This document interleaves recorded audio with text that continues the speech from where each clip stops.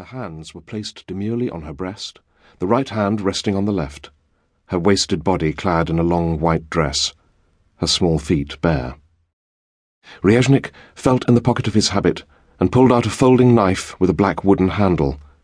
He'd spent several minutes the previous evening putting a fine edge on the dark steel blade.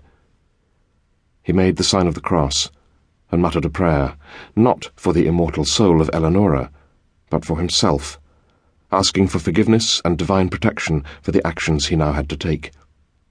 He lifted the princess's hands and laid her arms at her sides, then snapped open the knife. Ryazhnik inserted the blade under the neckline of the dress, and in a single fluid movement ran the knife all the way down to Eleonora's feet, slicing through the layers of material. Then he peeled aside the two cut halves of the dress and looked down at her naked body. The skin that had been so white in life was now mottled and discoloured, with livid brown and purple marks where the initial stages of decay had taken hold. But that wasn't the most noticeable feature. What held Ryazhnik's attention was the crudely stitched cut that ran from between the princess's small wrinkled breasts down to her pubis. Her nakedness offended him, but he had his instructions. His expression of distaste deepened as he again used his blade, this time to slice through each of the rough stitches that held the skin and flesh of her abdomen closed. Then he put down the knife, inserted his fingers into the wide incision, and with little difficulty pulled apart the two sections of dead tissue. He was looking for one thing, one single object in the chest cavity, and in seconds he knew it wasn't there. Which was as it should be. But Ryazhnik had been ordered to make absolutely sure before the burial took place. He nodded in satisfaction, wiped his hands on the front of his robe, and stepped back from the open coffin. Then he walked across to one corner of the chamber, where another, much smaller and very plain wooden box was propped against the wall. Ryazhnik was a strong man, and he picked up the box with little effort. He carried it across to the table, placed it next to the princess's coffin, and lifted off the lid.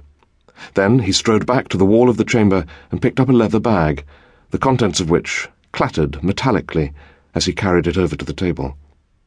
He placed the bag on the floor, opened it, and took out 3 substantial leather straps, which he positioned under the open box, spacing them equally along its length. He reached into the larger casket, picked up the mortal remains of Eleonora Amalia, and dropped the body unceremoniously into the smaller box. Before he placed the lid in position, he took a small vial of clear liquid from his pocket and sprinkled the contents over the corpse, muttering a prayer as he did so.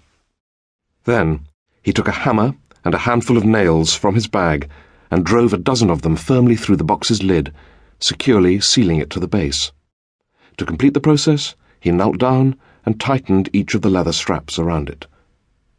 Ryazhnik took a deep breath, and then, grunting with the effort, he lifted up the small wooden box and manoeuvred it into the larger coffin.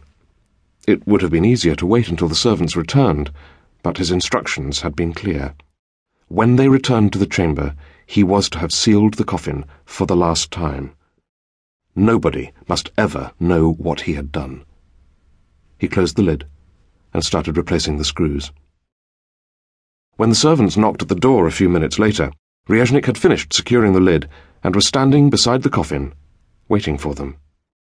"We leave the castle at 8, he said. "Ensure that the carriage is ready and everything has been prepared by then." A few minutes before the appointed hour, Ryazhnik strode into the castle courtyard. Night was already falling, and the expansive open space was in deep shadow, the only illumination coming from the fitful flames of the torches mounted along the walls.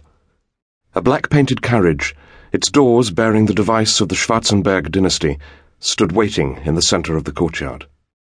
2 black mares were already hitched to it, and tossing their heads impatiently in black-plumed headdresses. The driver, also dressed in black, stood beside the vehicle. As Ryazhnik had instructed, his absolute authority conferred by the parchment he still carried, all of the castle's servants, wearing the darkest clothes they possessed, were standing silently on one side of the courtyard to bid their mistress a last farewell. Ryazhnik walked across to the carriage and looked into the